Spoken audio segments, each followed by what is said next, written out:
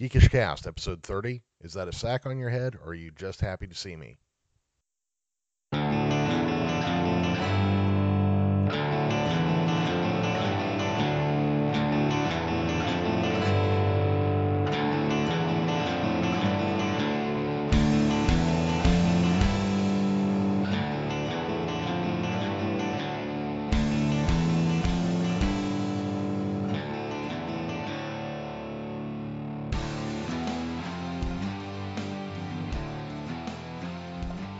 But as a whole, I mean, I just think it's a great movie. I mean, it's a standalone. I mean, granted, yeah, I mean, people are gonna bitch, it wasn't Jason. Who gives a shit? Like you said, it held the most true to the formula of the original. You don't know who's doing it, and actually even more so than the original. With Tommy thrown in the middle. When I was watching this in the theater, and it had me. I had me thinking, it was Tommy who was losing it and blacking out and doing these killings, and I was trying to figure out, is he aware he's doing this? Is he blacking out? He's turning into he's losing his sanity and he's becoming Jason? Is the way I thought it was. And then there were things where, oh well, maybe it's not Jason, or maybe it's not Tommy, maybe it's it had you guessing.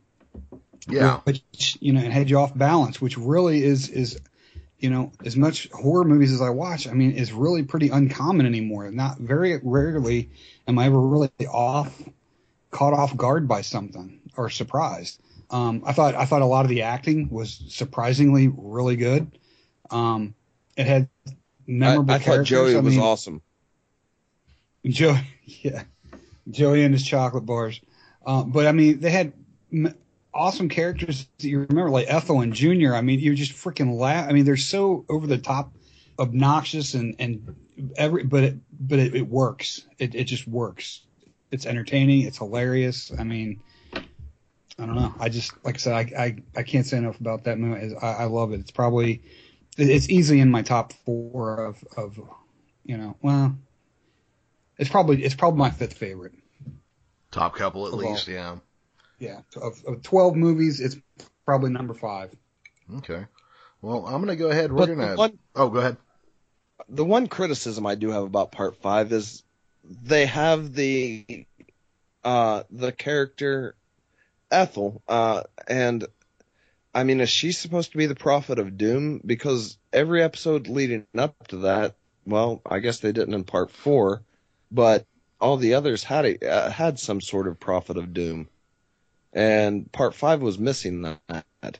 I mean, you could say that Edna... Who was that in Part 6? Nobody, as a matter of fact. Horshack was the Prophet of Doom in Part 6. He just got killed before he could say anything. I guess you could. I guess you could argue that. How about Part 7? He was at the beginning. Let's see, he did the voiceover. Well, he did the voiceover, but I mean, who? I mean, is there anybody in there that's warning them not? Yeah, the mom's hair. The mom's hair was a warning against. Yes, the mom's hair was definitely a warning. Yeah. Okay. Yeah, definitely stay away from the Aquanet. Exactly. Yeah. Something is going to go bad if you put that much shit in your hair. Period. And I'm not just saying that as a bald man. I'm just saying that as a person who watches movies. Okay. And I wasn't asking to arguing. I was just trying to, because I couldn't think of it. I thought maybe I don't remember correctly, but Part 4. They just had the flashback. You didn't really have somebody in there telling everybody what they doomed, right? Yeah, they had the montage at the beginning with Paul's campfire explanation in the flashback scenes. Or Rob. You could consider him I guess slightly. You could. Rob... He wasn't really... He didn't warn them off. He was trying to track down Jason himself. Yeah, and Rob is actually the one thing that throws off... Because I can forget that those 3 episodes are supposed to happen one day after the next until Rob becomes involved, and then I become very acutely aware of the fact that your sister's been missing for like 3 days. Where did you go and gather up all this shit and then come to this spot looking for your sister? That's my biggest problem with him. Well, he's hunting for Jason on probably the day that they're burying her, or the next days when there's probably getting ready to have the funeral and shit. Yeah, I mean it's just it's because you kind of get the feel he's been at it for a while, which then and that was the director. Oh, sure. That was the director's fault on that. They lost. He didn't realize he had the continuity between 3 and 4 down, but he didn't realize the continuity between 2 and 3, and that's where he kind of screwed the pooch, you could say. Yeah, because that's like I think part 4. I mean, part 2 because of nostalgia. I love that movie. I think part 4 is my absolute favorite. And when I just throw on a couple episodes, I do 2, 3, 4. Like if I'm just going to put something on and have them run, I put those on back to back. You can't go wrong with that. When I was younger, that's the exact same thing I would do. Yeah. But then, like I said, I grew fond of part 1, so I really loved part 1. Yeah, and I think, like Chris was saying a little bit in the previous episode, you watch Friday the 13th, or a lot of people watch Friday the 13th now just to see Jason, and I think that's the trap I fall into, and that's probably what happened to me with 1 and 5. You're just like, this is what I think of when I think Friday the 13th, and I stick to this. So. And then they put out Jason Goes to Hell. Yeah. Yeah. Have you guys, I mean, I know you're going to do that in an upcoming episode. Are you actually going to go back and watch it? Or do you have that? Yes, sir. Okay. Yeah, we're going to watch it. We're glutton for punishment, man. I'm going to have to force myself to watch 8. Gonna have to force myself to watch 9. Mm-hmm. We're gonna watch them all right before in preparation for each one of our episodes. God, I don't know if I could sit through it. Like I watched that the documentary. His name was Jason. I watch that fairly frequently, or at least have it on. And that's just enough. Yeah, I have that one. That one's pretty good. But have you seen Crystal Lake Memories? You know what? I think I have it in my save basket on Amazon, but I have not. I don't believe I've watched it yet, or if I have, I don't. You need to get it, because if you like, put it this way, I have them both. Mm-hmm. The only one I watch anymore. I mean, I watched. His name was Jason once because it's hosted by Tom Savini, and he was walking through the Friday the 13th down at Universal, which I thought was funny. But it's Crystal Lake Memories is so much better. I mean, most of the same people were interviewed. There's a few little clippets, but it's basically Jason, or his name was Jason, 100 times better and more in depth. I mean, it's two discs, and I mean, it's just, especially going 1 through 5. I mean, it's just, I watch it. When I first got it, I was watching it probably once a week for a while, but I mean, it's probably been several months since I watched it now, but it's funny because I actually had a little bit of a tradition started the past 3 years when I'm wrapping Christmas presents at wee hours of the morning on Christmas. I'm up in my room and I've got, Crystal Lake Memories on. It's what I'm usually, I put it on the DVD and just wrap presents and watch it until I'm done. So, but yeah, you definitely need to check that out. I actually read the book too. Yeah, I'll definitely check. There's things in the book too that are not on the DVD also. So, I mean, I've read the book, and there's no interview with Kevin Bacon in the movie version of it, but there are excerpts in the actual book where they did have some quotes from Kevin and stuff like that. Okay, so. You know what? I got to stop you there just because I hadn't thought of this. I listened to your guys' Victor Miller interview. Must have been Halloween last year. And the fact that you asked Victor Miller about Kevin Bacon's boner. Fucking. That was Chris. That was all Chris, man. But in general. He had a sword on his mind. Yeah. But in general, that just fucking killed me, because I think that man, he's an older man. He's just a little bit younger than my grandparents. And I'm just like, holy shit, I would never ask my grandfather about Kevin Bacon's boner, If he wasn't such a laid-back, cool-ass guy, I mean, after we got done with that podcast, I messaged him on Facebook and thanked him for being on the show. Mm-hmm. And, I mean, he said that we had something great together and we had great chemistry and to keep going at it as best we can. And right. That dude's a Yale graduate. Yeah. And and a Tulane graduate. I mean, that dude's made us some brains. Oh no, absolutely. And very smart man. But I mean, but he's the grandpa that's covered in tattoos that is not afraid to drop an F-bomb. Yeah. No, I mean, actually really enjoyed that episode.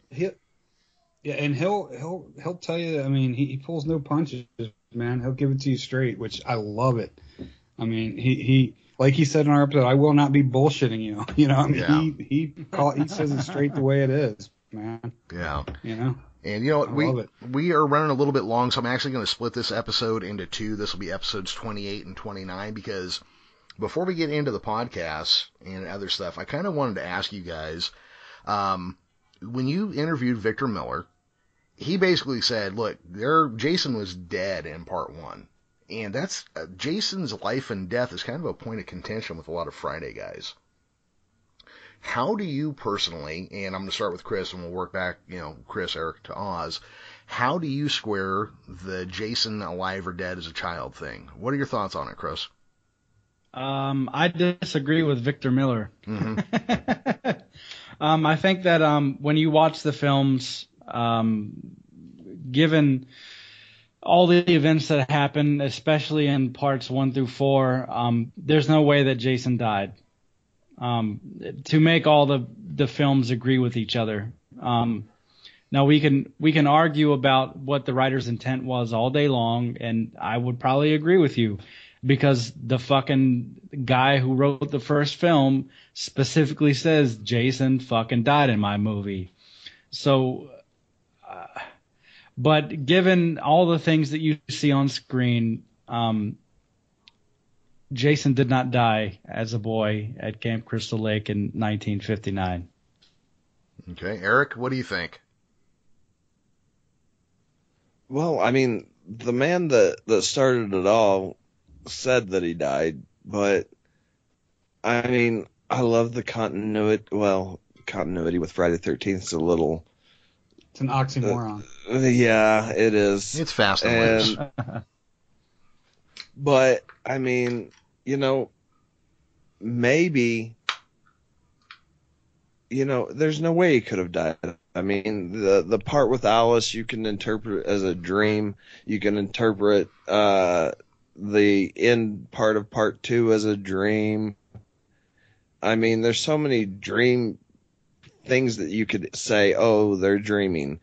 And I think that's in the later movies, they got away from that. And, but no, I don't think Jason died in the first one. I think that he was alive and well and saw Mrs. Voorhees get her head whacked off. There you go. Oz, what do you think? I'm going to be the, again, I agree with the guys in a way. The original film, like I said, and like Victor Miller said, Jason was dead, and if he wasn't dead, the logic behind Mrs. Voorhees doing what she did is, gone out the window. But, I mean, sure, there are ways. There's no ifs, ands, or buts about it. In the original film, he's dead. Now, when they or she just thinks he's dead. Let me finish, please. And when they decided to do follow-up films, because there was no plan to do a follow-up film, then you have to say that the only logical way that these events are happening would be were if he had not actually drowned as a boy. So I mean, they just basically contradicted themselves from part 1, but I think there's I guess ways that you could rationalize and think, and we talked about it on the show that possibly was it that, I mean, if Jason did not drown and he did survive on his own or in the woods, whatever, Mrs. Voorhees would have had to have been aware of that. I don't think he could have grown up without her and been around the camp without her knowing that. Now, considering the fact that she was insane, it's very well could be argued that when she saw Jason, that she did not realize that it was in fact the real Jason and that it was a vision. Maybe she was aware she was insane, and it was just fueling her insanity, driving her even more crazy because she's got this little, maybe she thought it was Jason's ghost, or, who knows. But I think, looking at the whole picture, all the movies, I think the only logical way is that Jason survived somehow, and he didn't in fact die until Tommy, killed him at the end of the final chapter.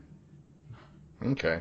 As much as it pains me to say, because when I watch part 1, it's, I want to say, Jason's dead. That's why she was, that's why Betsy Palmer played that role so well, and, why she was doing what she was doing. But the only way the future films work is if he didn't. I mean, there's just no way around it. Yeah, and that's one thing I can never quite make work in my head.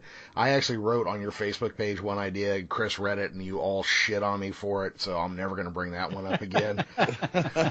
We're good at that. Yeah, no, and that's fine, because you know what, I was driving between customer shops thinking, well, what way could he still be alive? That's what I came up with. You guys shit on it. I'm like, yeah, that was pretty fucking thin. Never mind, that was not a good one. All right, guys. Well, thank you for joining us here on Geekish Cast. Oz, as we sign off, is there a movie or an element of Friday the 13th you feel is overlooked or underrated? Yeah, because, I mean, my favorite's part 4, and a lot of people, echo that and say that part 4 was probably, it's argued that it's the best in the franchise.